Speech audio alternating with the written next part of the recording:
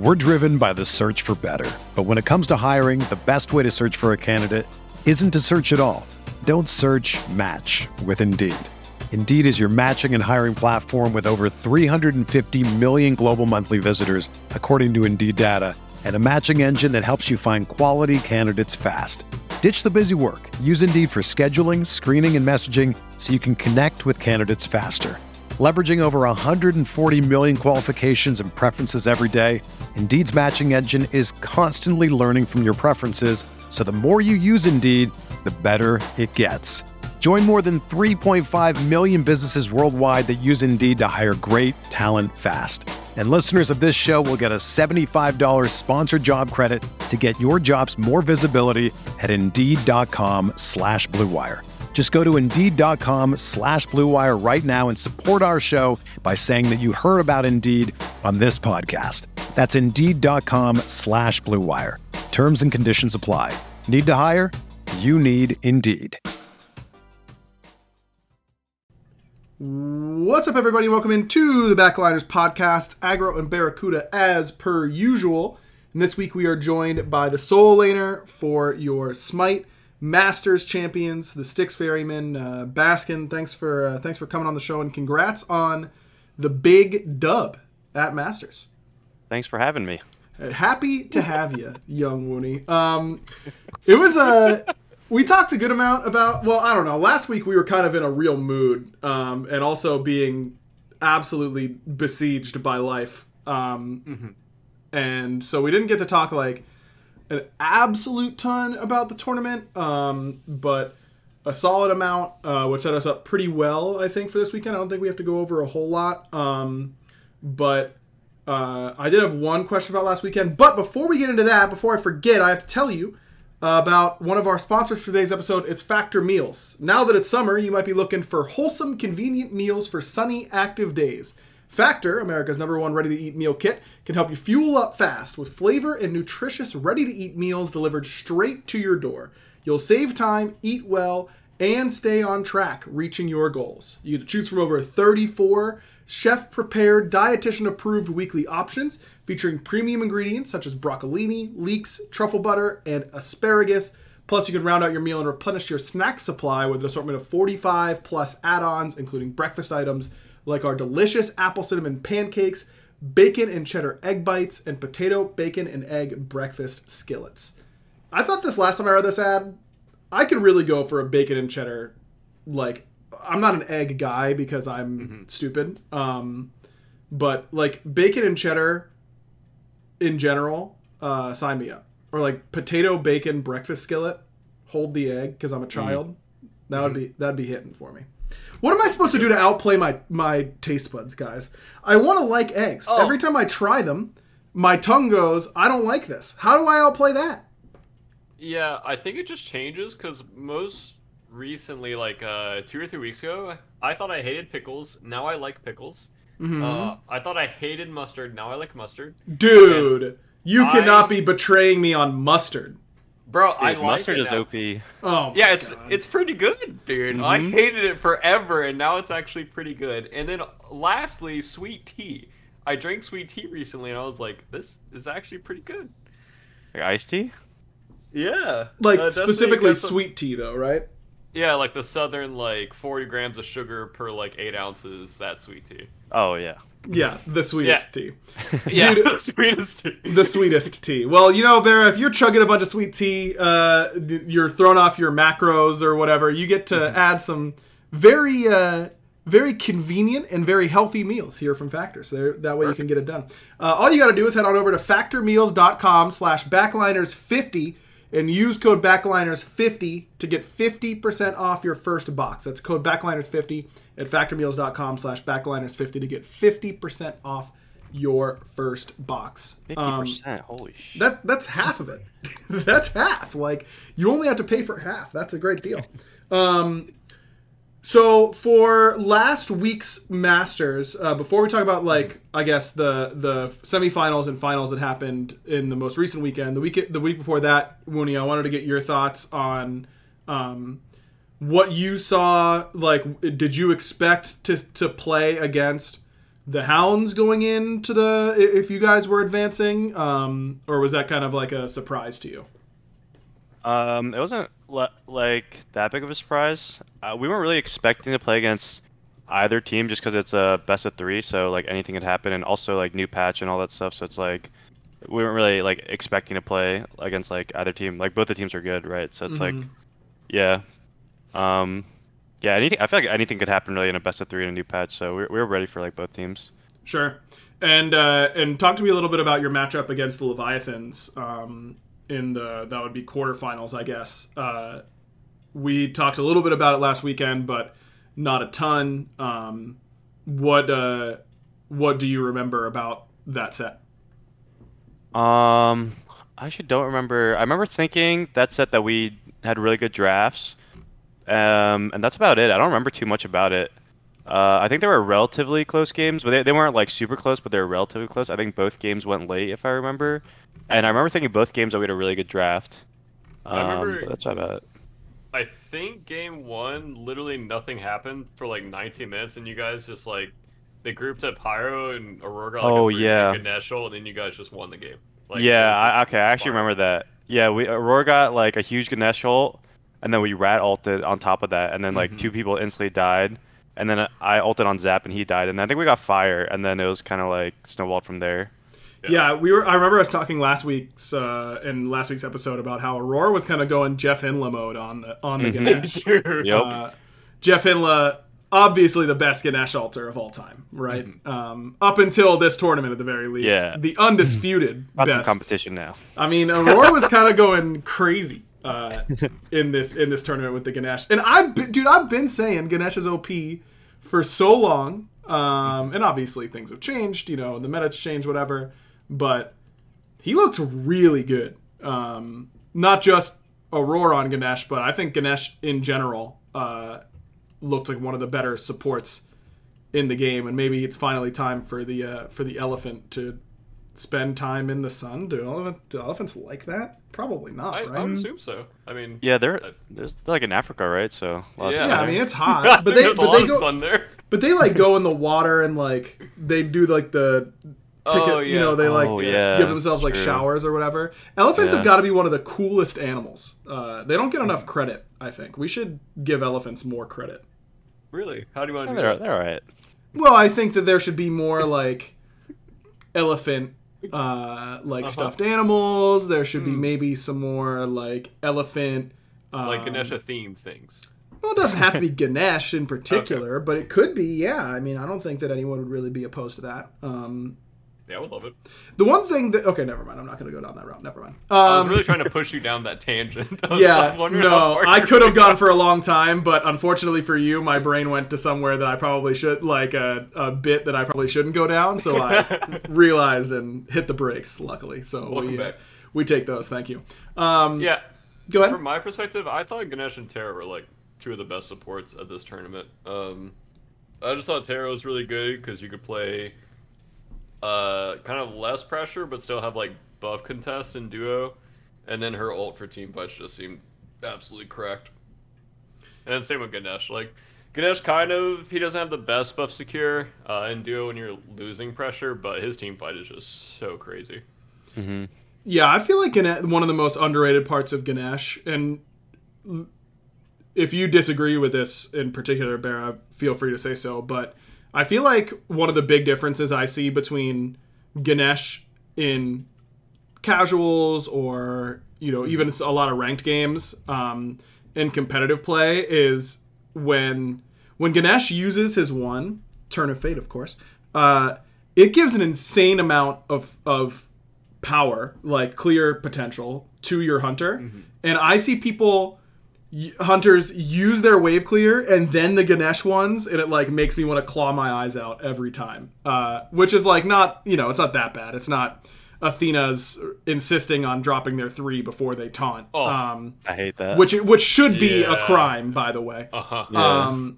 Punishable by death. Well, yeah. You know what? I'll double down on that. Sure, why not? It's usually you dying. Yeah, it's me exactly. It's me. Them. Athena taunt doesn't work late game. Like, anyway. But I think that like that's an underrated part of what Ganesh brings is I feel like he really boosts the Hunter wave clear in the early game. Yeah, for me it's nice if it lines up like that, but a lot of Ganesh's will just like throw their whip it. Poke. Yep. Yeah, and I'm like, how am I supposed to follow up off of that? 140 damage on their head, by the way. Yeah, it's nice if you have like a Rama lane or like an Izzy lane, you're just wanting the wave and you're both like playing completely for clear. A lot of times it doesn't completely line up. But if it does, obviously it feels nice, but it's not something you're like always playing for. Yeah. I think it's OP. I do think, to your point, I do think people and professional players in general should play for that more. But I don't think many support players really play Ganesh right now. Well, then they're not winning as many games as they could. I'm a Ganesh warrior. I've been a Ganesh player, but that's just because we're all Jeff Inla fanboys around here, of course. Okay, before we talk about your matchup against the Hounds, Wooney, let's talk about the set that happened right before that. It was the Oni Warriors up against the Jade Dragons. Dragons won game 1 of this set, and I was like, whoa, is it happening? Like, are they popping off? Because I thought the Dragons looked so good up against the Kings, and it was games being driven through Mike and through Lasbra, which we have not seen like at all the rest of this year. And they drove that set through Mike and Lasbra. Game 1 of this set, they drive it through Mike and Lasbra. And I'm like, oh my God, they've done it. They've clicked. It's here.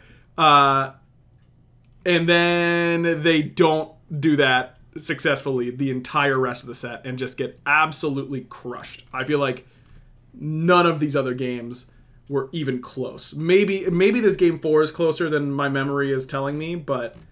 From what I can remember, I was like, wow, they just got absolutely annihilated in the next 3.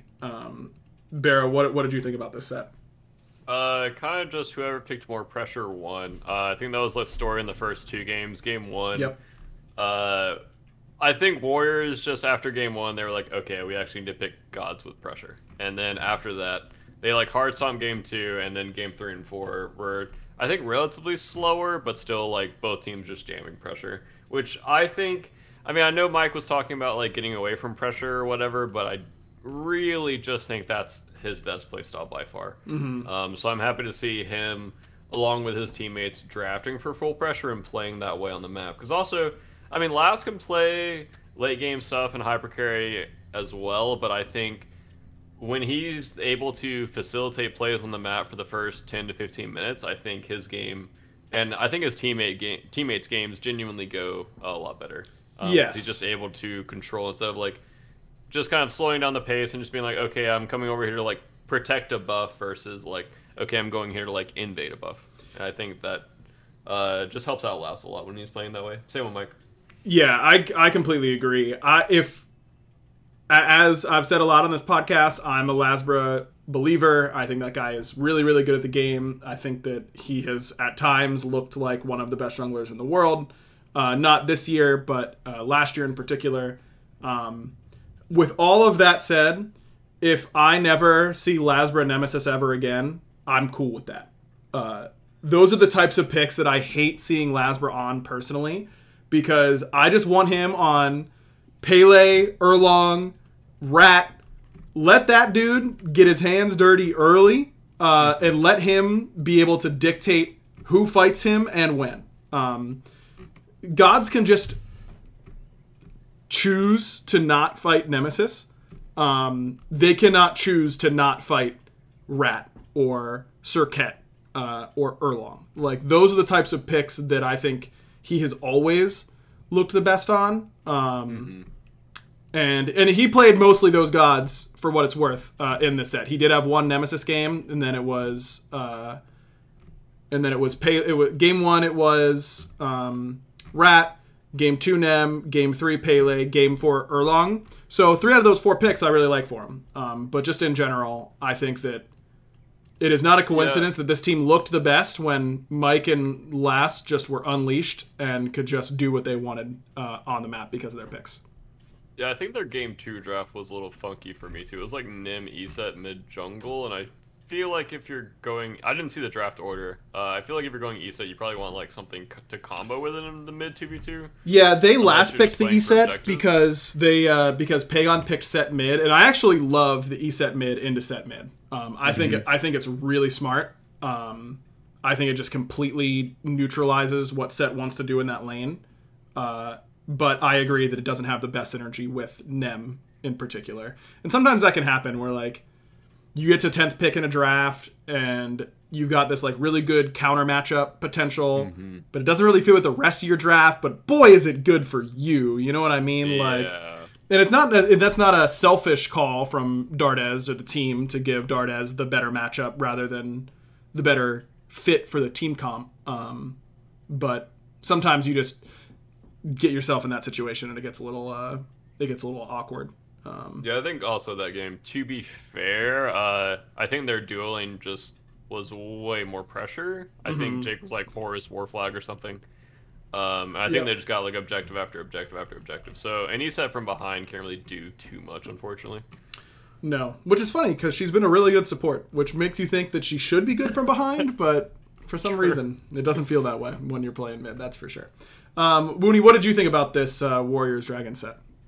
Yeah, I mean, I pretty much agree with everything Bear said. The pressure was a big deal. Okay, but what about what I said, Mooney? I don't agree with anything you said. Okay. Well, for game one, I remember seeing the Warriors draft and thinking like they literally had no. I think they had like Achilles solo. I don't remember all their draft. It was Achilles. It was Baba mid, Achilles solo, Dodgy jungle, Marty ADC, and here's the spice, the Sobek 408. Yep. Yes, Yeah, the Croc 08 here. Yeah, that's like no. And they were also playing he was playing Jorm solo, right? Nika. Yep. And he was Rat jungle, I think, if I remember correctly. Yep. So it's like just in that solo jungle, like Achilles Dodgy versus Rat Jorm, like that is like the most like lopsided pressure you could ever get. Yeah, and I think game one wasn't that close, right? If I remember correctly. No. Yeah. Jade stomped. Yeah. Mm-hmm. And then after that, Oni Warriors just got back to what they do best, like just picking pressure and running it down. And I feel like I think outside of game 4, which was kind of competitive, game 2 and 3 were pretty one-sided, if I remember correctly. Mm-hmm. Yep. And yeah, to me, it was just all about drafts. It was just all about pressure. Yeah. Yeah. And they also let Dragons have Jorm in game 1, which is like the most broken character in the game right now. I feel like that character is so OP. Isn't it crazy how Basket was at my house like a couple weeks ago, and I remember us talking and I was saying, I'm pretty sure Yorm is really good right now. Like, shouldn't he be really good with like the way the meta's playing out? And you were like, yeah, maybe, but I don't know. Like, I don't know. We'll see. And then it just turns out, and this is, by the way, this is the complete shotgun method for me.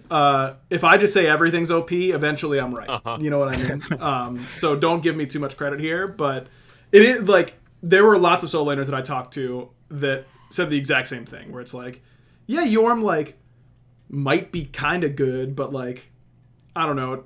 There are like some things that need to be figured out, and people just kind of figured out the right build path for him and how to draft around him, and he's looked insane. Yep. Yeah. I don't remember that conversation exactly, but I feel like I probably said something more like, yeah, Jorm is just terrible and he can't be played or something. Because in my mind, like, Jorm has always been like, well, he was good in like season 6 or something, but ever since then, he's been in like the Arachne tier, where like, there's a couple other characters that that really can't be played in SPL, but just everything lined up. Like the stat switch was good for him. His build path is really good right now with E-Staff and like Tainted and stuff. And also he's OP at beacon fights. He's so good at beacon fights. Mm-hmm. Like you can't lose a beacon fight with him because he just puts his like pools in the thing. Mm-hmm. You can't like stand on them. Yeah, so he's randomly ended up being OP, I guess. That's crazy because I didn't see a single Yorm. Like, yeah, people started playing. I didn't see a Yorm anywhere in like scrims or ranked or anything. Yeah. Yeah, me neither until it was after the second week that because like we got like 2 weeks of scrim, so like people were still testing stuff after like the first round of games or whatever. And I think Ducky played against me, and then everyone just started picking it. I don't know, like every team we scrimmed, like they only picked it like once, and I thought like I was like, are these guys trolling? And then I played it, and then it ended up being good. I remember saying to Reels like, yeah, like literally like it was like the day after like our Levi set or something. and we were scrimming, or maybe it was 2 days after, and someone picked against me for like one of the first times, and I was like, yeah, I'm never playing that character in 100 million years or something like that. And then I like picked it 2 games later, and Real's like, it's been 100 million years already or something like that. I forgot what he said. That's pretty good. That's pretty good. Yeah. It's just funny how every Smite player has the same brain. Yep. Like, All everyone talks about picks the same way. It's like, oh, that pick has to be terrible. Like, Yeah. that guy is so stupid. Especially Someone playing- solo laners. Oh, yeah. Especially solo laners. Yes, of course. Solo laners are Like, definitely. you can't give bad about anyone respect for, like, picking a pick. You're like, that is terrible. I mean, it's got to be my pick. That's good. Yeah, exactly. that. Yeah, exactly. That's the only. That's That's what the you're only right, way it dude. can work. I'm not kidding. This is a true story. The reason that I thought, wait, I think this god might be really OP, is because she's gonna be pissed that I'm telling the story, but I'm doing it anyways. Lurmy absolutely rolls me in every playtest, and I'm not kidding when I say that. I just get farmed. Okay. We soloed against one another a couple weeks ago, and I played Yorm, and I soloed her twice. The amount of time, here are the amount of solo kills I have on Lurmy this year. Those 2 on Yorm. The end is basically it. And I was like, this has to be broken, because I didn't even feel like I was doing anything well. Like, I was just doing so much damage that I was like, this has got to be actually really good. And that's how I came to my conclusion was the Lurmy litmus test, if you will. Okay, before we go on to talk about the other semifinal, got one more sponsor to tell you about. It's Oakley's. I saw in chat, let me scroll up. Cathara said that they're walking home, but just here to report that they bought new Oakleys. Well, Cathara, I'm sure that you are looking so good on your walk home in those Oakleys, because they let you express your style and build a look that's made just for you. They're changing the game, and it's time to discover a whole new world of possibilities. Whether you run, golf, train, if you just want to look like your favorite athlete, like Lamar Jackson, Deebo Samuel, Aaron Jones, Justin Jefferson, Mbappe, or John Barracuda Salter, That's me. then you need to get yourself a pair of Oakleys today. Yeah, you're not wearing them walking home because it's 8:30. That's fair. That's on me. It's still kind of light out here in Georgia, but not light enough that I would want sunglasses. So that's on me. They're suited for everyday eyewear with frames and lenses allowing for an extension of self, an expression of your personality. There is much more than meets the eye. Here on this show, we're all about look good, play good, and that's why Oakley is the perfect partner for us.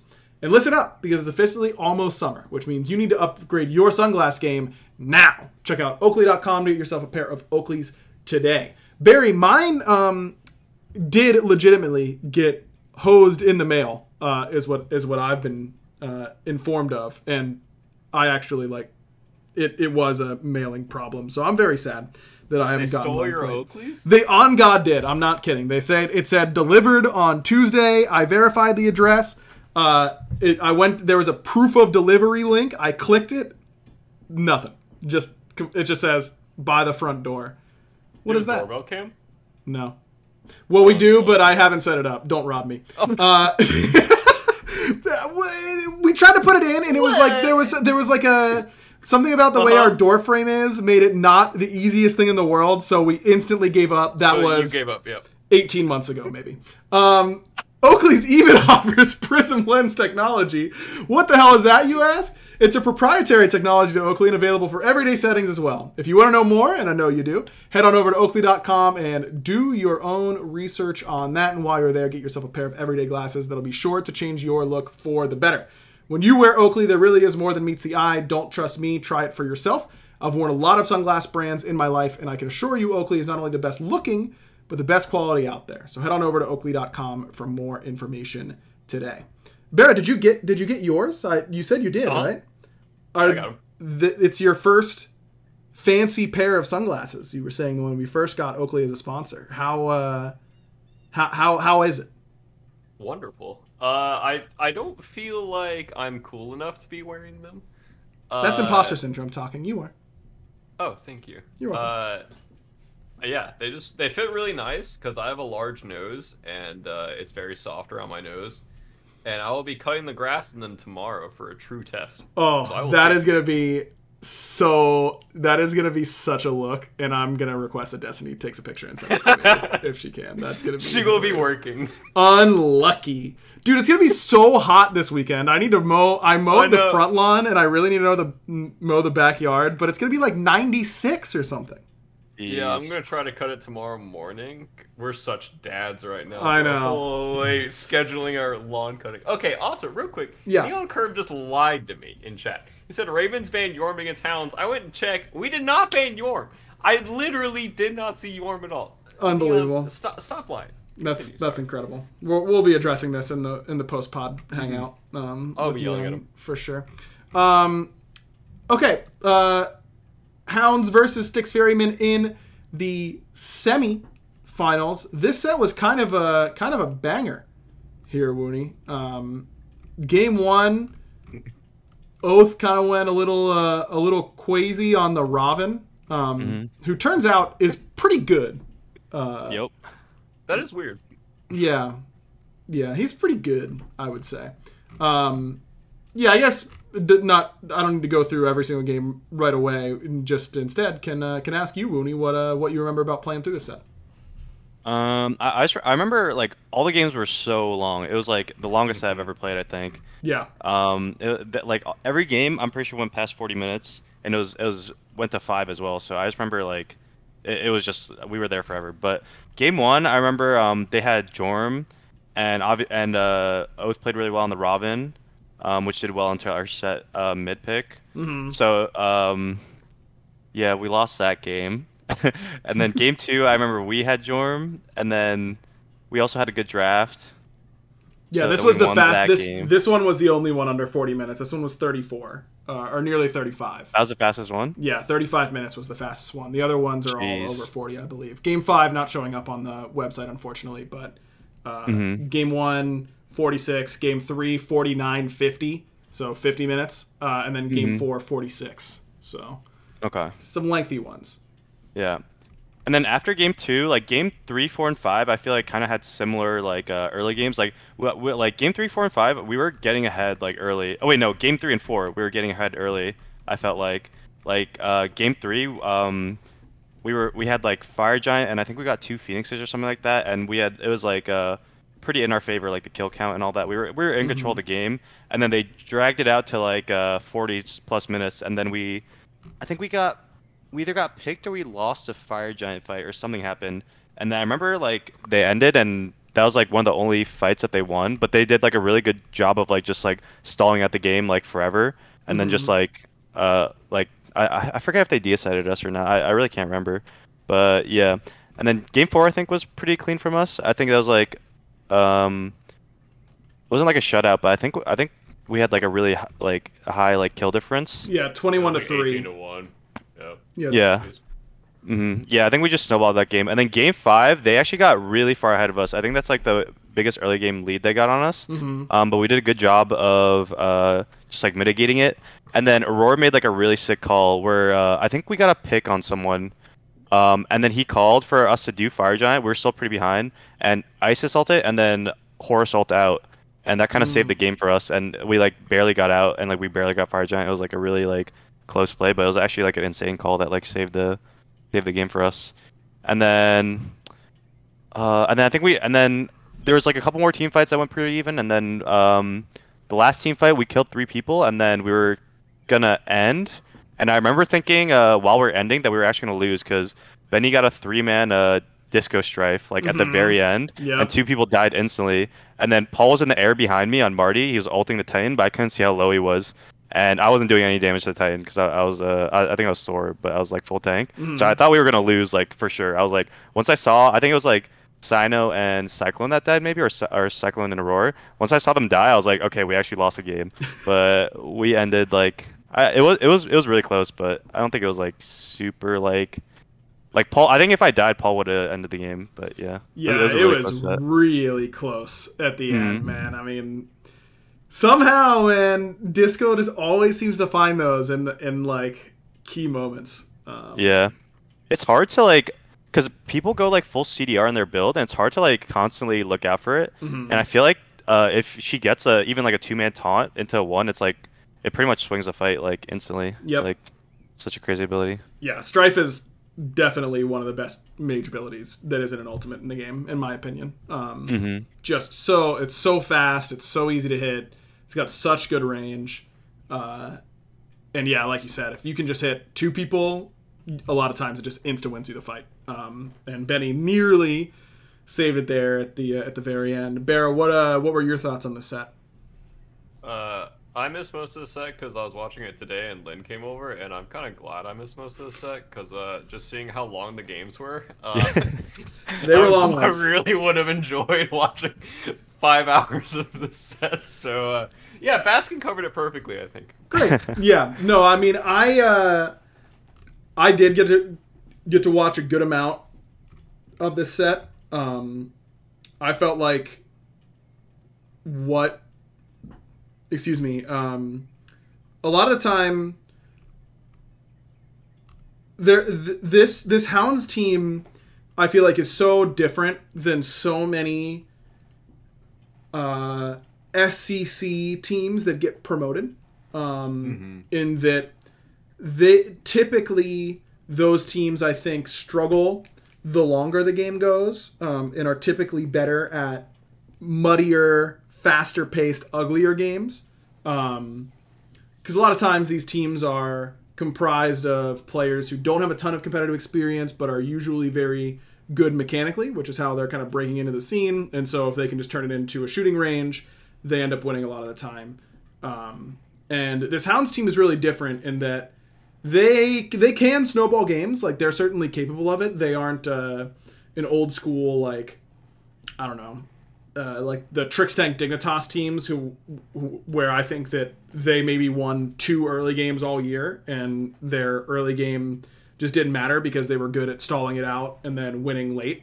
What about the Meerkat Mask? Yeah, Armada's a great example. Yeah, you want to talk about dragging them down into the mud. There is no team ever muddier than that Armada squad. It does not get any grosser than Erlong, Double Chalice, and Mid. But it worked. So one of the greatest sets of all time, undeniable. Yep. Life-changing for many of us.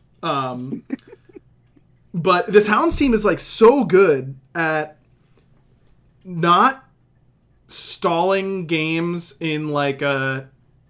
I don't know, they just really farm well, and they split the map well, and they don't beat themselves, which is also kind of unusual for a team that's just getting into the SPL at this stage of the season. This team does not beat themselves basically ever in game. You could argue that maybe some of their drafts, but that happens to every team. So I don't know. I was just really, really impressed with this Hounds team, and I would not have called them legitimate Worlds contenders coming in to this tournament, and I would call them that now. I think that they are certainly a team that you are going to have to... that is not going to just lose at Worlds. Like, you will have to beat them. And that's really... I've said it before on the podcast, trying to compete for a championship in traditional sports or in esports is very binary, in my opinion. It is either you are capable of putting together a weekend where you win, or you are not. And I would have said the Hounds have not shown me that they can yet. I feel pretty strongly that they have shown me that they can, and that's all, and that's like good enough. So really, really, this was a really great event by the Hounds. Yeah, I think for me, for Hounds, BennyQ especially seems like the most improved. Like, Oath doesn't really seem like that question mark jungler anymore, which was the biggest thing before. Especially tournament time, I think he played better.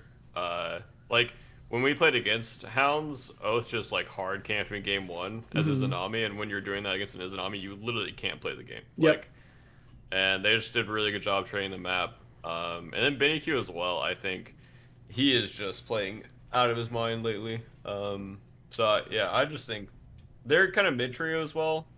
Quig especially is. Everyone's just playing really well. I think Ducky kind of had like an old like Dimmy style, but I think he's playing like win lanes now instead of just like forfeiting. Which kind of gives them win cons on both sides with Coast as well, because Coast is like probably the most aggressive ADC. Like Coast will just play like that ranked ADC that just wants to solo you and just like get the clip, but he plays it like well. So yeah, they have win cons across the board in my opinion. Yeah. One thing I want to say about that team is like, even though they're like the rookie team, they're pretty much like as experienced as you could get from like a rookie team. Yeah. Because like I played against them in SEC for like the longest time, and I'm pretty sure all of them have been around like competing like SEC, SOC, whatever it was back then, like since like probably like season 2 or 3 at least, right? Like that whole roster, like yeah, they're and that goes to what you're saying about like how they don't play at like a traditional SEC team where they don't really go for kills like that, right? It's like more like structured, like more experience. And I think it's just because like they've put in so much time in the SEC, like ever since early seasons, pretty much. Yeah, I completely agree, and I think that like Barrett said, I think Benny and I would say Ducky as well. Those two have really stepped up their games from when they were last in the SPL. Or previously in the SPL, I guess is a better way to put it. Yeah, those two look like completely different players. Yeah, I agree. In a good way. So excited to see what the Hounds are going to do the rest of the year for sure. That brings us to Sunday. Hounds 2-0 Jade. Don't have anything else to say about that set because didn't really register for me there a whole lot. Instead, it's the only Warriors and the Styx Ferrymen in the finals. What were you... Woonie, going into the set, I mean, everyone knows that, you go in expecting to win. But did you go in expecting to not even drop a game to a team that hasn't lost a set all year? No, I definitely thought it was going to be way closer. Yeah, but I think everyone had to, right? Yeah. I mean, the games were close, to be fair, but yeah. I thought we were gonna like at least lose one game, but yeah. Yeah. So game one, I think we can go this one game by game a little bit more. Game one, you guys win in roughly 42 minutes. Short one. Yeah, short one. You guys really prioritized set for Paul, which I found a pretty interesting, just because if you would have said coming into this tournament, it's a tank oriented meta, like tanks are the strongest thing to be doing, that would not make me think, oh, set is what I want to be playing. Like set is not a god that gets really, really good against tanks the vast majority of the time. He's usually a better squishy killer. But it also does make sense that if he's not taking as much damage, he does well over prolonged fights against characters that don't just CC him to death. I think it definitely makes sense. And Paul's obviously a very good set player, but I would not have expected there to be so much set priority for Paul in this tournament. But it seemed like one of your highest value picks. Yeah, I think it was our highest value mid pick. I'm not too sure, but yeah, I mean, I think with the stat squish, I think mage items got hit a lot harder than the physical items.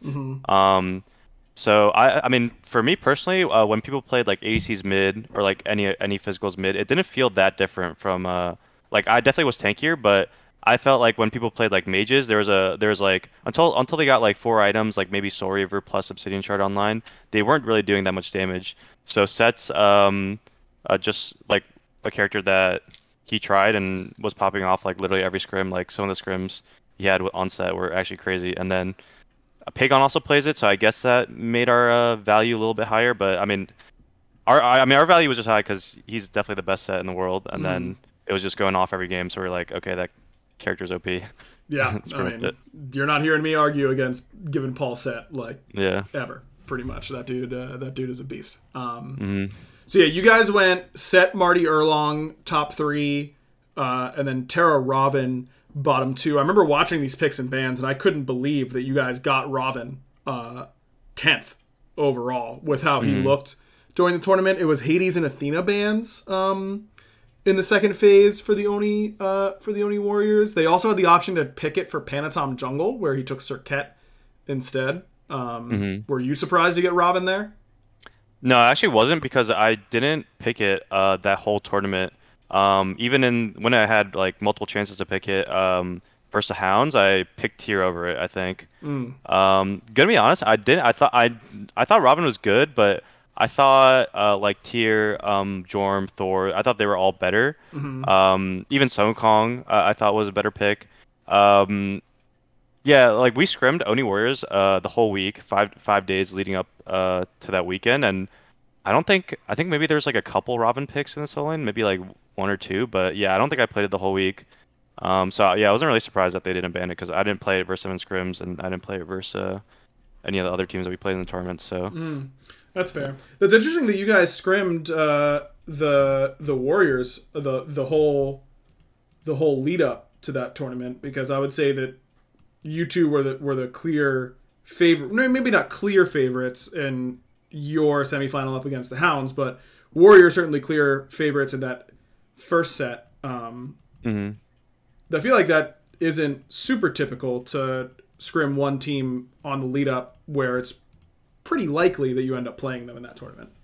Well, it was the week before these games, so it was us, J Dragons, Warriors, and Hounds left. Yeah, so they could either scrim us or Hounds, and I think they were double blocking. Okay. But yeah, they scrimmed us every day. Yeah. Interesting. So, okay. Yeah, it was either us or Hounds. So yeah. I think they scrimmed us both.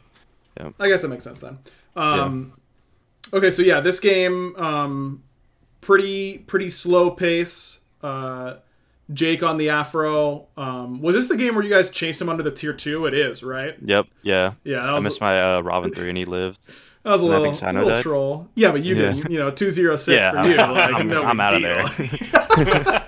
That was such a troll chase, and I could just hear, like, I feel like I could hear you in the comms being like, unlucky. Like, I don't know, like, you just, at some point you got to know it's bad. Like, when you're passing speed buff, like, it's kind of like when you're in the car and you're like not really paying attention, you look around, you're like, wait, when did I get here? Like, I didn't mean to go here. I missed my turn. Like, you realize you missed your turn around the speed buff, but at that point you're already there. Yeah. Like, you got to try. I mean, we went on them at mid camps, and then I blacked out, and then we were under T2 somehow. I don't know how I got there. Well, he got there and lived in that sequence, and that is the type of fight that I feel like does turn momentum, because that's such a tilter for Sino. Like, not for him as a player necessarily, like that he's going to tilt because it's him, but just like you chase a 1 HP support underneath their tier 2, they live, you die. That sucked. I'm thinking about it for the next 10 minutes and not playing as well. So I was a little surprised that you guys stabilized from there, to be honest. Yeah, most of the games were, I think they got an early lead on us almost every game, if I remember correctly. But we never really got like decided or anything, or never took any like huge losses until like we would just wait until like 25 minutes and then fight them. And then I remember this game 1, we had 4 fizz, right? Yeah. So we were just farming out our percent pen items. So we just tried to play as defensively as possible. So they couldn't really like get that big of a lead on us this game, just because we were playing so defensive. Yeah, you guys had such a long fire dance, and then you finally got the Sino blink taunt on Sot, and then you just one-shot him. Oh, right. The fire call after was really good, where all of you guys literally just held W away from Pantom and just chased down the Afro. I thought that was like really clean top-down macro. Yeah. You guys were on at that one. Go ahead. Yeah. I was just gonna say I don't remember it too well, but yeah. Yeah. I'm just gonna agree. Fair enough. Yeah, I mean, you're not gonna turn it down, right? All right, game 2, absolute banger, 51.5 minutes Yucky. of Smite action, baby. This time you take Robin again. This time it was top 3. Paul gets Hebo because they first banned Set after banning Hebo, and then game 1 they go, I'd rather lose to Hebo. Paul conundrum. Yeah, the Paul conundrum, exactly. He's got to be the player that influences picks and bans the most in the it's not even close. Entire league, right? Yeah, in the history of the league, it's not even close. It's not even close. It can't be. Hebo, Marty, and Robin top 3, and then Rat Atlas bottom 2. The rare assassin pick here for Sino. Still builds tanky. Yeah, he built tank though. Yeah, well, he can't be bidding all damage items. That's just not fair. Of course not. Yeah, what do you remember from the first 20 minutes, and then the next 20 minutes, and the next 20 minutes of this game? I'm just trolling. You don't have to bring it down like that. I mean, I remember a little, like, I just remember it being super slow, like, the first game. And then, okay, I don't remember that well, but it was pretty back and forth for the majority of the game. And then it was like 45 minutes in maybe, and, like, my brain's just, like, starting to, like, go down, like, I'm just, like, getting dumber as the minutes are going on. And then I blink onto Jake, and I try to kill him, and he lives, like, pretty low, and then Sot TP's behind me and walls me off. And then I die, and then Aurora tries to help me, and he dies. And then I'm dead for, like, 80 seconds or something. And I'm watching from the death screen as they siege, like, our base. And they try to go on Paul, like, under Right Phoenix or something like that. And they literally, all 3, like, suicide and try to kill him, and he lives. And I'm literally just watching that, like I'm literally just watching, like, doing nothing as my team is just winning the game, pretty much, like, from my death screen after it did. I'm like, all right, I'll take it. That's we where won the game off that, pretty much. Playing on a team with Paul and like tournaments tweet was crafted in that exact moment. Yeah. Are you saying you died intentionally to watch Paul? Yeah, let's go with that. Sometimes the front row seat is the best seat to be in. You know what I mean? Yeah, that play is just crazy by Paul, bro. Just going back and watching it, like, he literally just single-handedly just baited his little Hebo body, and they were like, oh, and then Sot.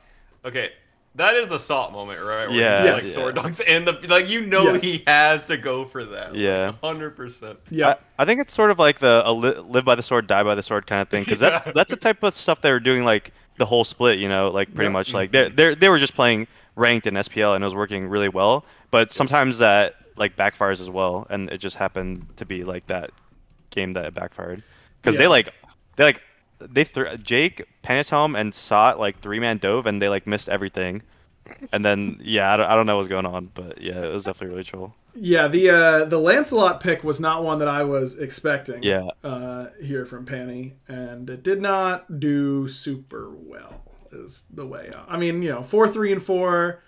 But in a 51.5 minute game, 14k player damage. Player damage was not super high in this game.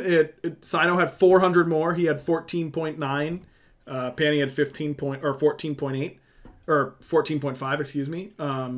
So it's not like there was a ton of player damage happening, but for Panatom's role on this team, like, if Sino is top player damage on your team, that is not typically plan A, right? That is not the way that your team is drafting and structured most of the time.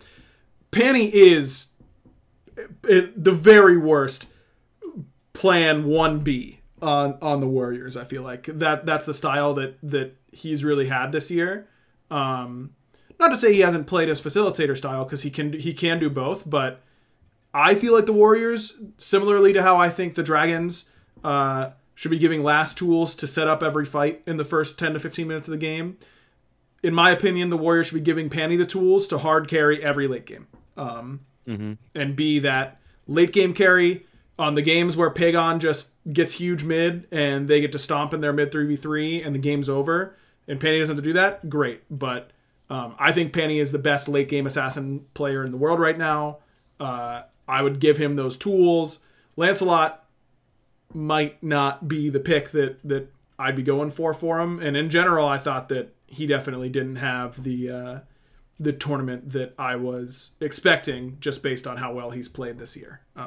Which is, not, he doesn't deserve to get a bunch of heat for it. But that was definitely one of the main differences I saw in the way the Warriors were playing before this tournament and the way they played in this set in particular. Bear, any thoughts on this game too? Sorry, I swapped to game 3. I mean, basically, I don't think anything really happened until the end. Just skipping through this game on my stream, and it was like, less than 10 kills for the first 30 minutes, and everyone's just trading everything. I mean, I do think the Rat pick is really good against Warriors with how they play. I think globals in general, just anything that can make their laners not want to hold W the entire time is probably pretty good. Yep. And then also with Rat and Ravana, I feel like the dive on the Merlin's pretty easy if both of them just go full tank. I mean, Pagon's not really going to like put himself out of position, but I mean, a Rat Ravana dive into a Merlin Izanami has got to be a pretty easy task to do with an Atlas as well, with Sunder. And you're just waiting for opportunities, and I feel like the meta right now is just kind of like, as long as you're not getting blown out early, you can still kind of dance around Fire Giant for a while, and I think Ferrymen are the best Fire Giant dancers right now. Yeah, I'd definitely agree with that. All right, Game 3 was a spicy one. I really liked watching this game because, like you said, Baskin, a lot of the times Warriors were getting ahead early. They got ahead early. They looked like they were setting up to basically like end the game pretty early if they could keep that snowball rolling. And then Cyclone, I tuned into your stream right before I told you to raid Barry, and you were watching the exact same play that I had to rewatch like 3 times, where the Warriors were sieging tier 2. Yep. They had all this momentum. Everything was looking really good for them. They were up big, and then somehow Cyclone gets a 2-man whoop as Panny hammers on Thor, catches his hammer. And I was like, how in the world does that happen? How do 2 people, it was Panny and who was the other? Pagon, I think. Pagon, yeah. How did those 2 group up to get hit by 1 whoop on a siege? Like, that is criminal. How does this happen? And I had to rewatch it a couple times, and then I realized that Cyclone was in a Marty bush whenever he did it.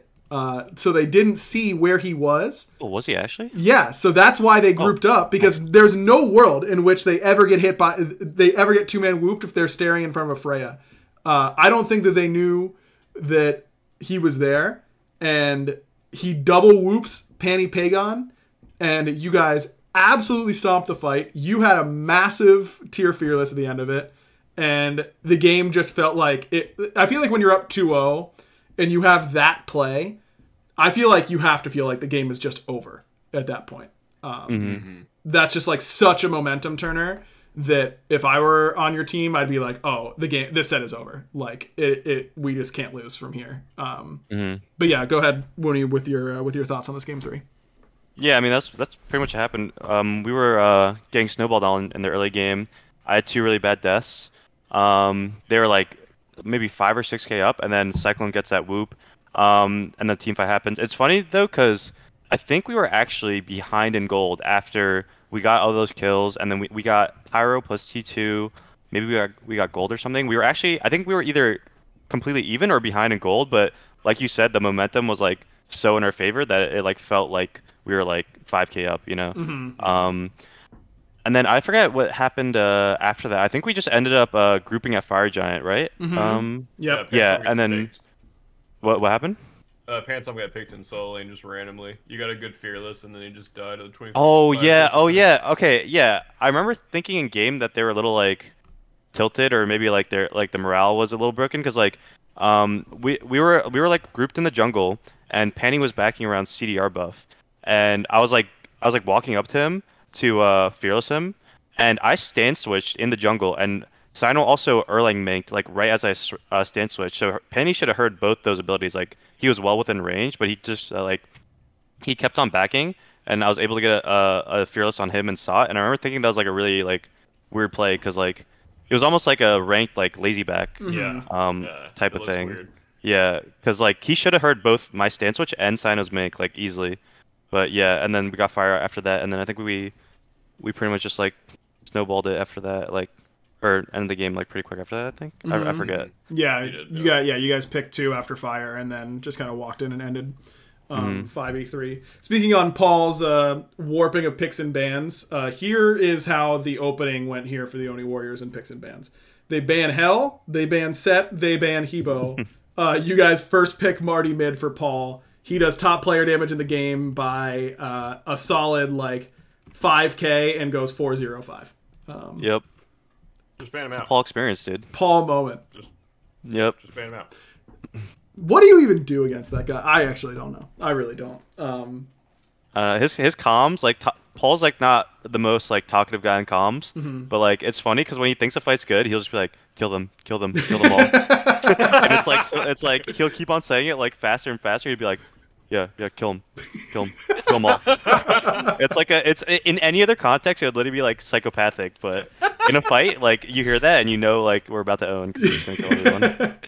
You know that's your time. I told you the story a couple weeks ago, but one of my favorite listen-in moments ever features Paul, and it was when he was playing on Xbox, and his team got a Gold Fury or a Fire Giant or something like that, and they're getting chased out, and in the listen-in, you hear Paul go, "Run! Every man for himself! Don't help!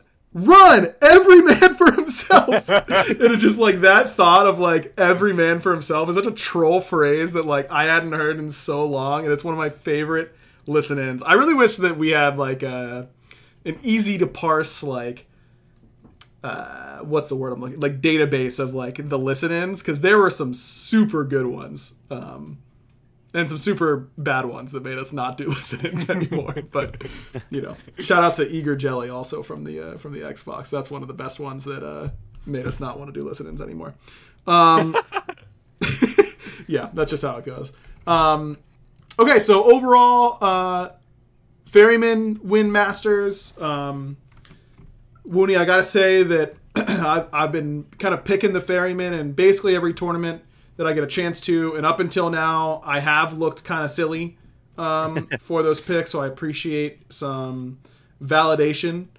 Yeah, no problem. Here with this one, but isn't it crazy that like a couple weeks ago, everyone like on Reddit and on Twitter and in Twitch chat was like saying that this team, that you guys needed to kick Sino, that it was never going to work, all that kind of stuff, because Sino was having a little bit of a tough stretch, and you guys weren't playing your best Smite. And then a few weeks later, you guys 3-0 the undefeated Warriors. Like that quick turnaround. Like, I don't know. Kind of crazy to think about it in that way. I mean, Reddit and all that stuff is just going to be the most like in the moment, like reactionary. Like that's not even like people were saying that the Oni Warriors should like all split up. Like all of them should split up after like they literally lost one set in the last half a year.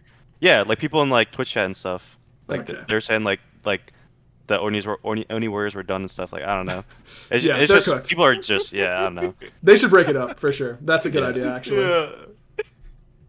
They only won 15 sets in a row. Yeah. Like, right. Bro, come on. Yeah. Well, guys, they lost Not individual 16. games. Like come on. It's not like they were totally undefeated. They lost a game of the Jade Dragons, who we were all making fun of. So like, I'm still making fun of. Who we're still making fun of. So, they should totally blow it up. I think that's a good idea for sure. I don't know. I mean, obviously heading into the next phase, which is a little bit of a ways away, I think it's pretty clear that the Warriors and the Ferrymen are going to be the top two teams to watch. But Ravens, just one best of three will make you forget how well you guys played during the regular season. Hounds, Dragons looking like they at least found some amount of momentum.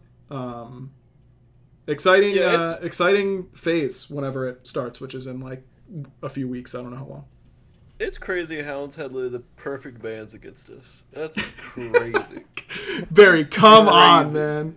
Crazy. Come on, Barry. Who else is playing Oleron, man? Come on. Okay. I did go back and look after we talked about it on the podcast last week, and I feel like I didn't write it down, but there were definitely Oleron bans here in the King's Dragon set. There were. I'm just being. I think we banned it versus Levi's maybe. There you go. There are a couple teams banning Oleron there. Unlucky. That's all there is to it. No, I know you're just trolling. Okay, I had one more question before we go to the random question of the week. What was it? I saw someone, I think it was in your chat, Bera, saying, do you think that the Warriors win this event if it's on the Season of Hope patch and not the Season of Souls? like how big of a deal was this new season. And it's obviously impossible to say if they would have won if it was just the previous season, but I do think that is a big factor in the results of this tournament. It's impossible. Like, it has to be. Yeah, it's hard to tell because also Ferryman played like two completely different teams between regular season and tournament time. So calling a winner off of a patch when teams could play completely differently in regular split and normal split, like I don't think we had a great tournament at all. I mean, obviously 0-2. Yeah. So, I mean, I just feel like the patch changed a lot. I feel like the practice changed a lot. Like, the amount of things that teams are trying in scrims changed a lot, obviously. But I'm not confident enough to say that Warriors would have beat Ferry with how good Ferry was playing. I think that's the cleanest Smite they played in a very long time. And then Hounds as well. Like, Hounds, with the way they were playing, could have won the tournament, in my opinion. Yeah, I completely agree. I mean, they went to 5 against the Ferrymen, who ended up winning 3-0. So, definitely think it's fair. Woody, what do you think? How big of a difference do you think this patch was? And do you feel like you guys had a significantly better hold on this meta than the previous meta, or over other teams on this particular patch? Yeah, I think this the new patch definitely benefited us. There's a lot more like it was like a tank meta. Sino's Erlang got buffed. I think Rat got buffed as well. Like, a lot of the characters he played got buffed, and like he likes to build tankier as well, and the tank items were better. And for Oni Warriors as well, I do think it hurt them a lot because like they're obviously like they're the fastest team in the league, and before like the time to kill and stuff, it was like so short. So they could sort of like run it down harder, if that makes sense. Like, when I think of Oni Warriors, I think of like Solar Troll playing like full damage Hebo and like two-shotting people and like 1v3ing and stuff like that. But with like the slower pace of the game in Season of Souls, I feel like it hurt them. Like, I remember because they didn't play or we didn't see them play on the new patch until Hex Mamba, right? That was their first game. And like there was like their first SPL game in like a month. And game 1 they almost lost, and then game 2, both the games were actually super slow. Like, I mean, if I were to guess, the average game time was maybe like 35 minutes, which is pretty fast for most teams. But for the Warriors, like in the regular split, their ending games in like 25 minutes, right? Like sub 30 minutes, probably average for their game time. So I do think it sort of hurt their playstyle. Like, I think those players are all like fast, like one-shot players, and it sort of hurt them being like a tankier meta, I guess. Yeah, it's interesting because I think that we also did a lot of rollbacks on anti-snowball mechanics and added more snowball back into the game. Game still went pretty long overall, as we talked about. But theoretically, and I feel like teams did successfully generate better leads early. They just always didn't get converted at a rate that we would have seen, in previous years. But the Warriors were like the one team who was able to continually snowball games. Like, no one else was snowballing games all year except for them. And on the patch where I really thought that they would not be hurt by this patch a ton, because it theoretically gives Jake a longer leash to be a little bit more disrespectful with his positioning and his plays, which is when he's at his best, in my opinion. And snowballing was easier. So I was like, oh, this should be good for the Warriors theoretically, but I agree with what you said. It was really the exact opposite, that they kind of had trouble snowballing those games, which is interesting. Yeah, overall, very fun tournament to watch. I think, especially, we always feel confident in the changes that we're making. Otherwise, we wouldn't make them. But there's only so much confidence you can feel, especially like right before a big tournament. And there's only so much confidence you can feel with a giant game-wide change like we made. And certainly not perfect yet, like some adjustments needed. And hopefully we'll get those right. But I think for how drastic the change was, overall, personally, I was really happy with how the games looked. A lot less Thorns Kuzenbo than I expected. But Yeah, we were gonna play that like every game, so yeah, it's a good thing we got kicked out. yeah, and I appreciate you guys falling on that grenade in that way, for sure. Yeah, I But had a yeah, great time fun tournament. Fighting against Robin that game. That was fun. I'm sure you did, Barry. Who doesn't love fighting Robin? Me, by the way. I don't love fighting Robin. Any backliner. Dude, when that god came out, I was like, what is the point of me loading in, man? Like, there is just... Well, no, not when he came out, because he was bad when he came out. When he got... Mm-hmm. When he became a really good jungler, I was like, what is the point of me being here? And, yeah, I learned yeah. after our set that I have to Aegis every tank Ravana ult. And then I was like, oh. Okay. Yeah. That ult is... that ult is good. Yeah. Plus a glorious Pridwin. Yes. Oh, dude, I was getting cooked. Yes. Wait, you should just not live on ability because he immunes one anyways. So just put all your points into one. Oh, that's What actually do I do with the smart. other 5 points? Do I just invest those? Yeah. Yeah. Just keep them in the bank. Yeah. Sure, why not? Yeah, Percy saying season 3 start was the Blink Sunder Robin meta. Yeah, that was it. Because I remember now because we were scrimming a lot against Mifflin's team at the beginning of that year, and he would play nothing but Robin, Rat, and Susano. And none of those characters are fun to play against as a mid laner. And I hated Mifflin, and I still do to this very day for that exact reason. Remember when Robin auto locked? Anyways, I can't. We're way over time. I shouldn't be going down that angle. Why are you saying sorry? I don't know. I don't know. Continue. Why did you say sorry? That made no sense. It felt like the right thing to do. I don't know why. Me bringing up a whole talking point on my own. You didn't get me there at all. I go down off this tangent. Sorry for the guy driving. Yeah, seriously. What is that? That was hilarious. Okay, before we get to the random question of the week, one more sponsor to tell you guys about. It's Bird Dogs. And here's why. Because they make you look good. Bird Dogs stretch khaki shorts are designed to fit slimmer through the thigh and leg, giving you a truly sculpted look. Bird Dog shorts do the exact same thing as Lululemon, but fit way better. And they fit way better than regular shorts that are made of a stiff, restricting cotton, which, as we've covered, is not what you want in your shorts. Actually, in very few things, stiff and restricting is what you're looking for. Here's how they fix this issue. These geniuses over at Bird Dogs. They invented cloud knit fabric that looks just like khaki, but stretches. So you get a way slimmer fit without having to sacrifice movement, which is what we love. Plus, they use anti-stink sweat wicking fabric that keeps you cool and dry all night long. All day long. I mean, it would work at night too, I suppose. I don't see why not. It's really up to you whether you want to wear them during the day or during the night. What is happening with this podcast and with this ad read? What is happening? Go to birddogs.com/pool and enter promo code POOL. That's POOL. And you get a free Yeti-style tumbler with your order. I was about to go on a bit of like what you could fill your Yeti-style tumbler with, and I'm just not going to. That's birddogs.com/pool for a free Yeti-style tumbler. You won't want to take your Bird Dogs off, we promise you. And that's why you end up wearing them all through the night, because you don't want to take them off and you sleep in them. And then you wake up and then you wear them. And even though that is something that is not advised, they have anti-stink sweat wicking fabric.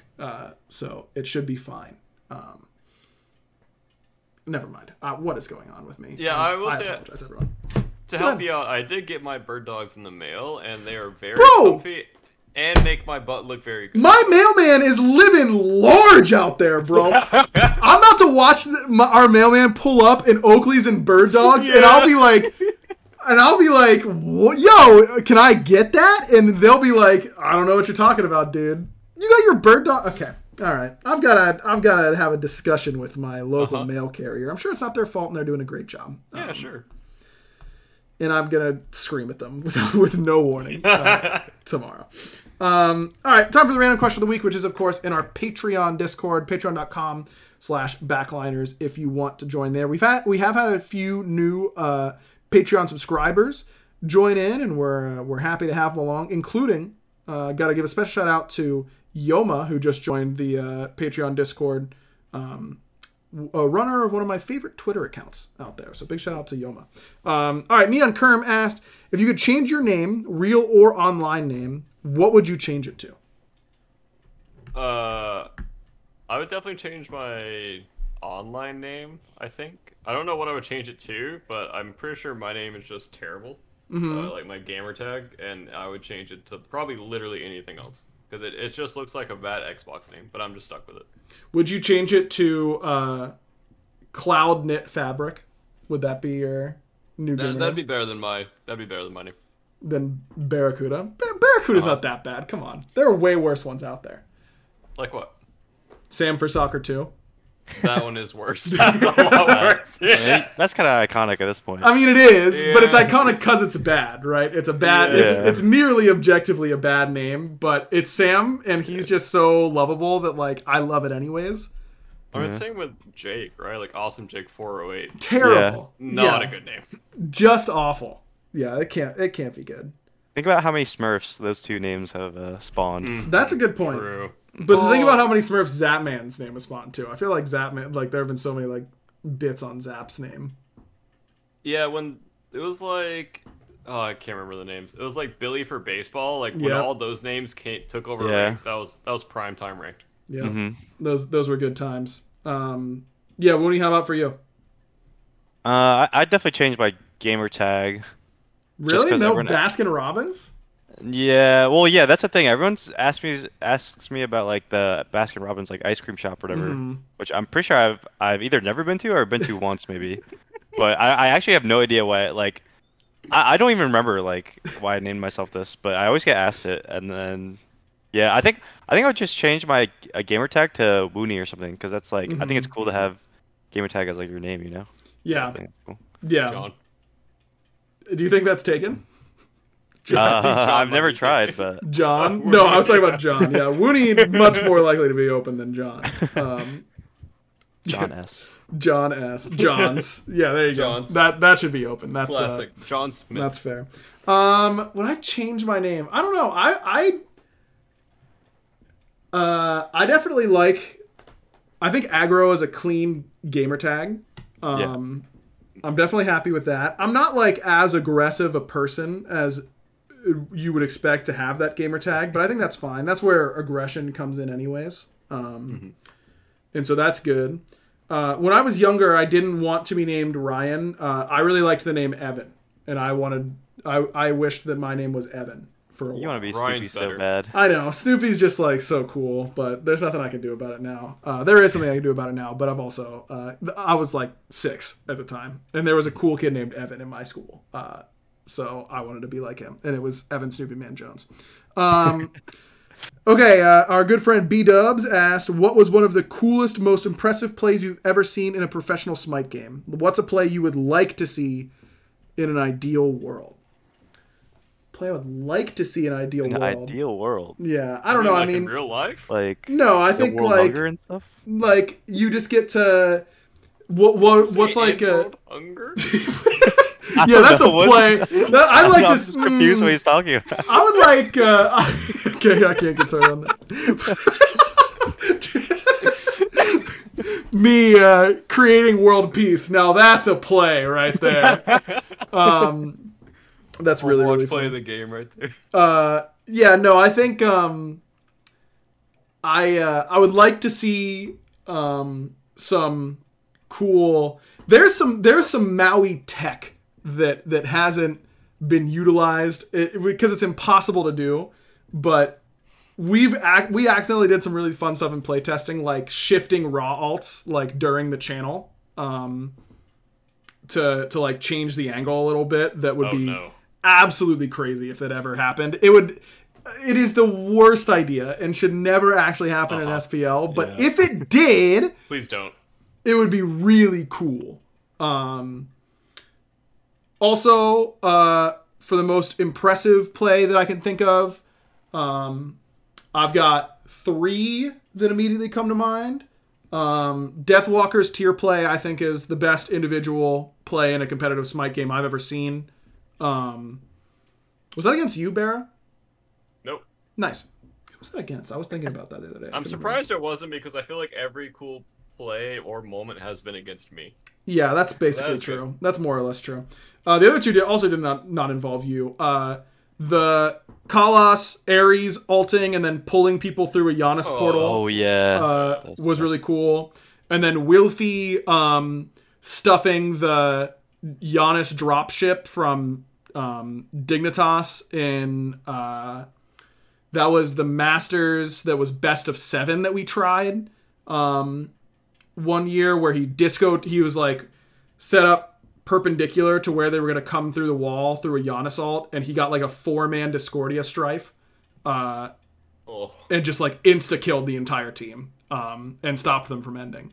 That was I can only remember that because Dig had a 1-game advantage going into that best of 7, and then I forget if it went 7, but it was just like we were all like, please God, no best of 7s. And I remember the discussion well, and it was the fans say they think best of 7 could be good for double elim, and this is a good opportunity to try it at Not Worlds. And I was like, okay, but when we are on hour 6.5 of one set, I'm going to look you in the eye and you're going to know that I don't want to be here for hour 9. And if I remember correctly, something like that happened pretty closely to that. Mm-hmm.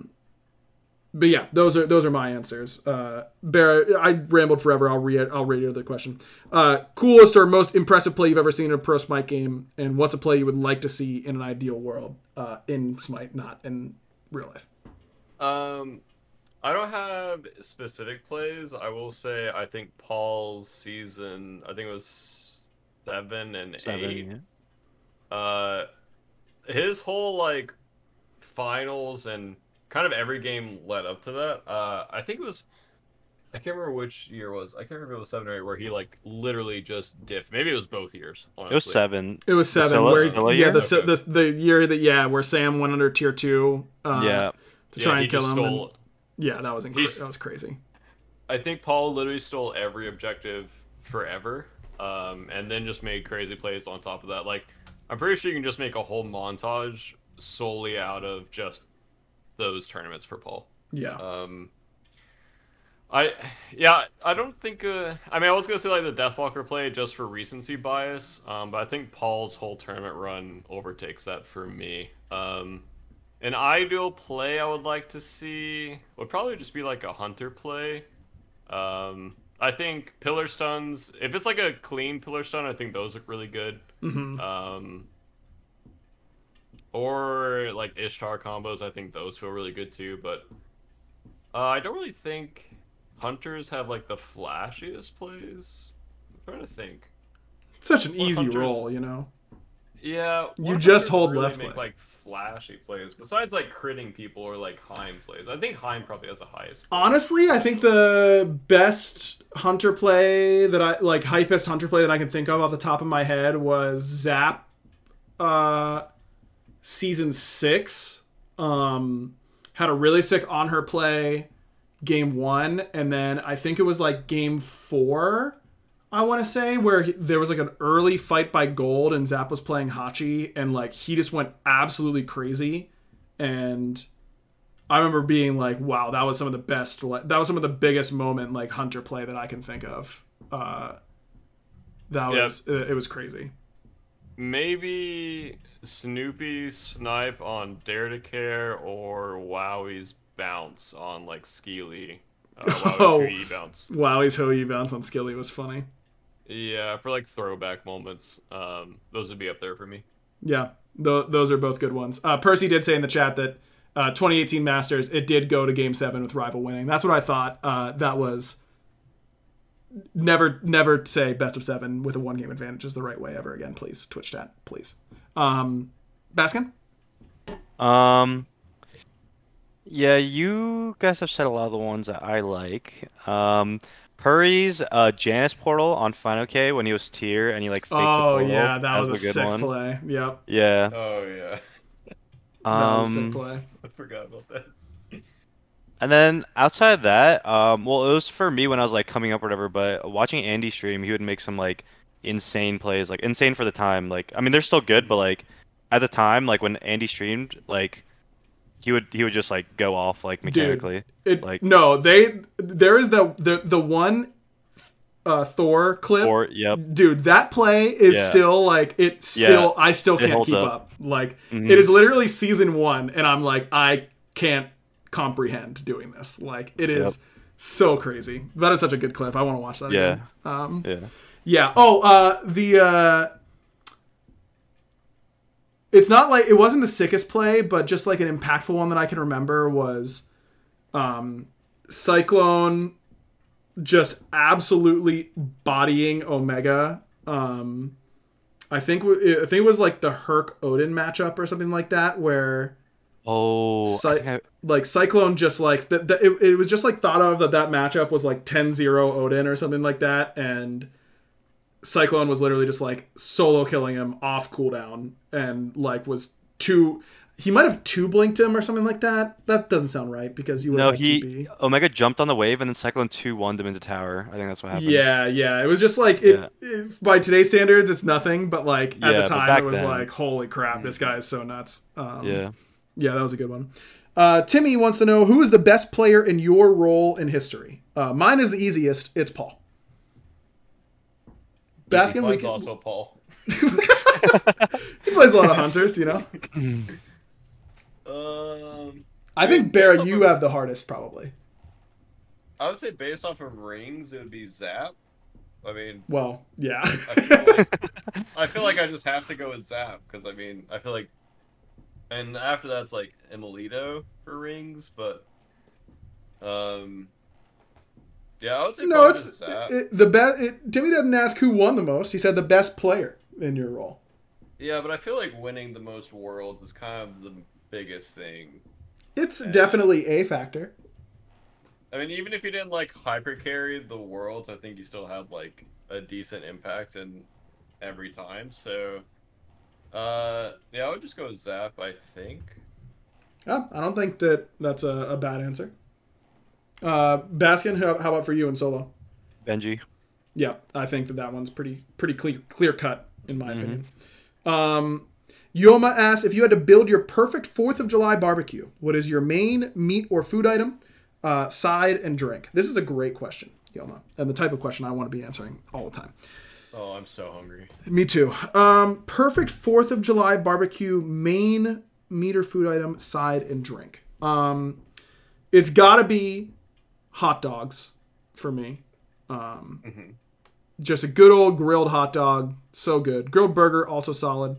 But I'm going grilled hot dog with some really buttery corn on the cob as my side. And here's the thing. You need to have the little sticker, like the sticky pointers that you like put in each end of the corn on the cob to hold it. That makes it so much better because your fingers don't have to get disgusting. Just your face has to get disgusting. Yeah, some really good grilled corn on the cob with some butter. And then drink. As a 31-year-old adult man, I mean this sincerely. A nice cold can of Dr. Pepper. Or maybe a cold can of Mountain Dew. I could also be talked into. Does it have to be a can? Yes, cans are the best form of soda drinking. Yeah, it actually isn't close. Don't say glass bottles of Coke. It's not fair. Bottle? That's not a tradition. That's not like an easy access thing. It's not the same. That's like saying that that Gordon Ramsay's restaurant has a better burger than McDonald's. It's like, yeah, of course. You're not going there all the time. You know what I mean? Isn't it like the norm in some places, or is that not anymore? I feel like it isn't. No, they say like everyone calls bottled like glass bottle Coke like Mexican Coke. Yeah, the Mexican Coke. I don't think if you go to Mexico that there's glass bottles everywhere. Like I think it's probably 20 ounces in cans. Like they're probably like I could be wrong. I've never been to Mexico, but that's my assumption. Yeah, canned soda, the best by far. But yeah, that's mine. Basket, we'll make you go next. Barra's had to go next each time. Well, hot dogs is definitely a good one. Yeah. And then, well, so like when you say 4th of July barbecue, like you have to make it and stuff, right? Like No, you could just be at like a Could it be party or any something barbecue? like that. Yeah, no, just like at a party, like a family gathering or something like that, or friends like cooking out in the backyard. Oh. Like it's not like a professional chef. Is like Okay. kind of the thing. so like a 16-hour like smoked brisket. That's not like reasonable. I mean, 16-hour probably not, but some brisket I think is safe. Yeah. Yeah, I like brisket. Yeah. And then for drink, I feel like if you're barbecuing outdoors, you gotta get some iced tea, or lemonade. Oh, yeah, that'd be good, dude. I'm gonna get a bunch of cans of Arnold Palmer for this weekend when it's gonna be really hot. That is a great hot outside drink. I love Arnold Palmer. It's so good. All right, Barry, you're up. I made some seitan barbecue ribs that were really good, so I'll probably, if I want those, I'll probably make them, or like a fully loaded burger. Yeah. 'Cause I made some bacon recently too, and that was pretty banging. So probably just like a barbecue burger with barbecue sauce and like pickles and maybe some mustard. I'm kind of leaning towards that train now. Wait, no way you're just going from mustard sucks to putting it on your ideal entree. I tried it. I was at my parents' house like 2 weeks ago, and I made like the tempeh bacon I was talking about, and we made like a fully stacked like burger with it, and I put the mustard on it, and it actually made it a lot better. And I was a little disappointed in my taste buds, but it's just good, and I don't know why my taste buds changed. Like, I literally used to hate mustard. It was one of the worst condiments, probably the worst condiment, and I would It is. do my It's best terrible. to avoid it.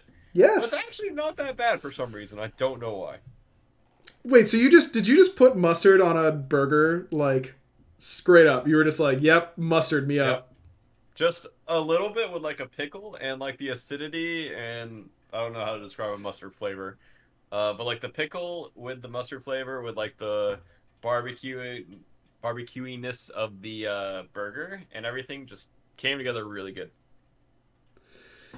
You've changed, man. I'm sorry. You've changed.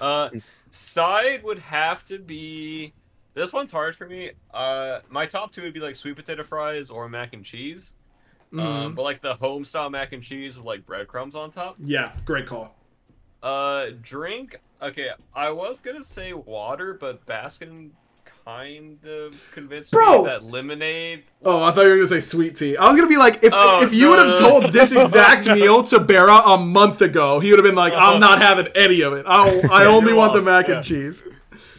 Yeah, lemonade sounds really good. Or like it was like Sprite. Oh, I can't remember. Hold on. It was strawberry Sprite from Del Taco. That's one of the best drinks I've had in a very long time. Del Taco's a restaurant, very bad, but their strawberry Sprite, pretty good. I had never seen a Del Taco before, and then one of our apartments down here, there was a Del Taco 5 minutes away. The first time I had Del Taco, I was like, this is unbelievably good. I can't believe no one told me about this Del Taco thing. This is awesome. I was loving it. It was delicious. It was so good. I think I went back like 4 times, and I would say that I only got edible food like twice out of those 4 times. And it was barely above that line. Like, it was crazy. There's one right next to my old college campus that I went to while I was in college, and I was like, this is some of the best food I've ever had. Like, for a fast food place. Dude, it was so good. Yeah, I don't know what happened. I took Lynn and Destiny there, and it was the worst food. Like, I took like 3 bites and threw it away. Yeah. And as someone who like hates wasting money, I was like, this is good to throw it away. Like, No, it's not a waste. do not want to eat this. Yeah, I've been there for sure. Dude, I wish that reminds me of Joe, my wife, is nearly a perfect human being, as we know. Her one flaw is that she doesn't like Zaxby's, which is what? Basically criminal, right? Zaxby's is undeniably top tier, okay? I've been going to this one Zaxby's by our house recently, and it's been slapping. It's been so good every time. I've been like craving it because it's been so good. She sees an ad online because Zaxby's has funnel cake, and Joe's a funnel cake lover, as is anyone who has a soul, because funnel cake's delicious. She's like, okay, I will actually go to Zaxby's to get this funnel cake. We go in, we order it. Dude, it all sucked. And I was like, guys, don't you know that this was a big moment for you, Zaxby's? Like, you needed to deliver in this moment. Because otherwise, if you mess this up, I'm never going to be able to get Zaxby's unless I'm getting food for just me ever again. And Joe is never going to give Zaxby's another shot if this sucks. And it was the worst Zaxby's I've had in maybe ever. Like, I feel like you should be able to tell someone, like, yo, you've got to clutch up for this one. Like, this is big. Like, your potential future viability as a dinner location is riding on this one meal. So don't screw this one up. But of course you can't do that. And now she'll never eat Zaxby's again. I will. And now I want Zaxby's right now. Yeah, is that funnel cake vegan? I don't know. It wasn't good, to be honest with you. What? But well, because they messed everything up. Like, it was just all bad. You know, like, I'm sure, like, normal performance, I would trust it. If they're on their game, I would get 5. But they were not on their game. I was really disappointed.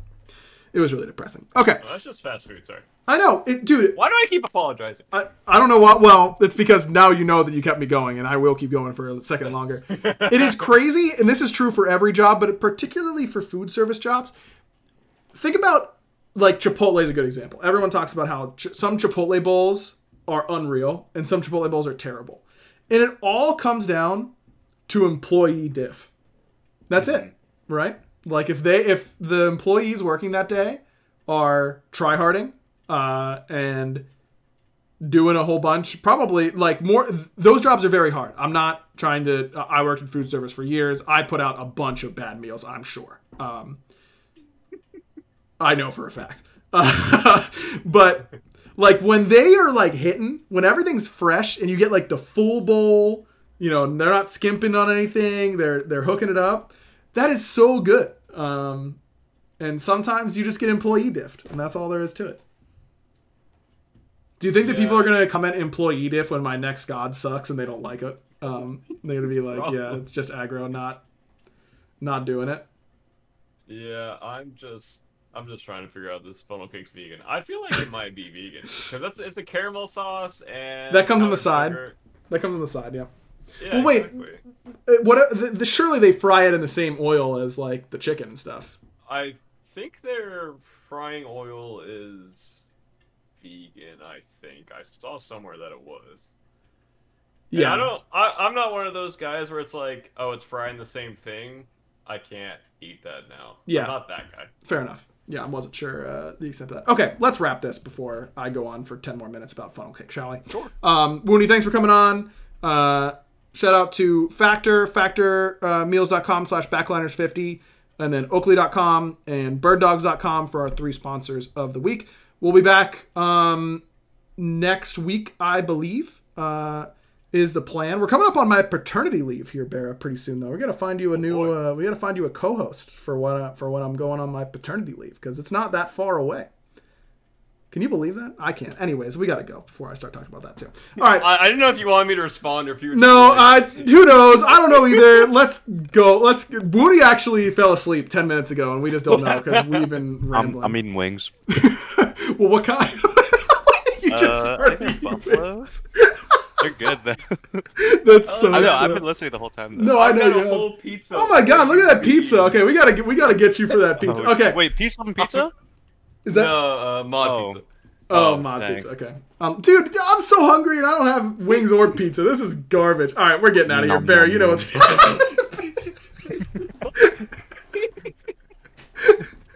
That's so good. I love that. I get to eat. No, say the words you're supposed to say to close it. I said bye. Oh, all I heard was Baskin going nom nom nom. No, no, no, no. Good enough.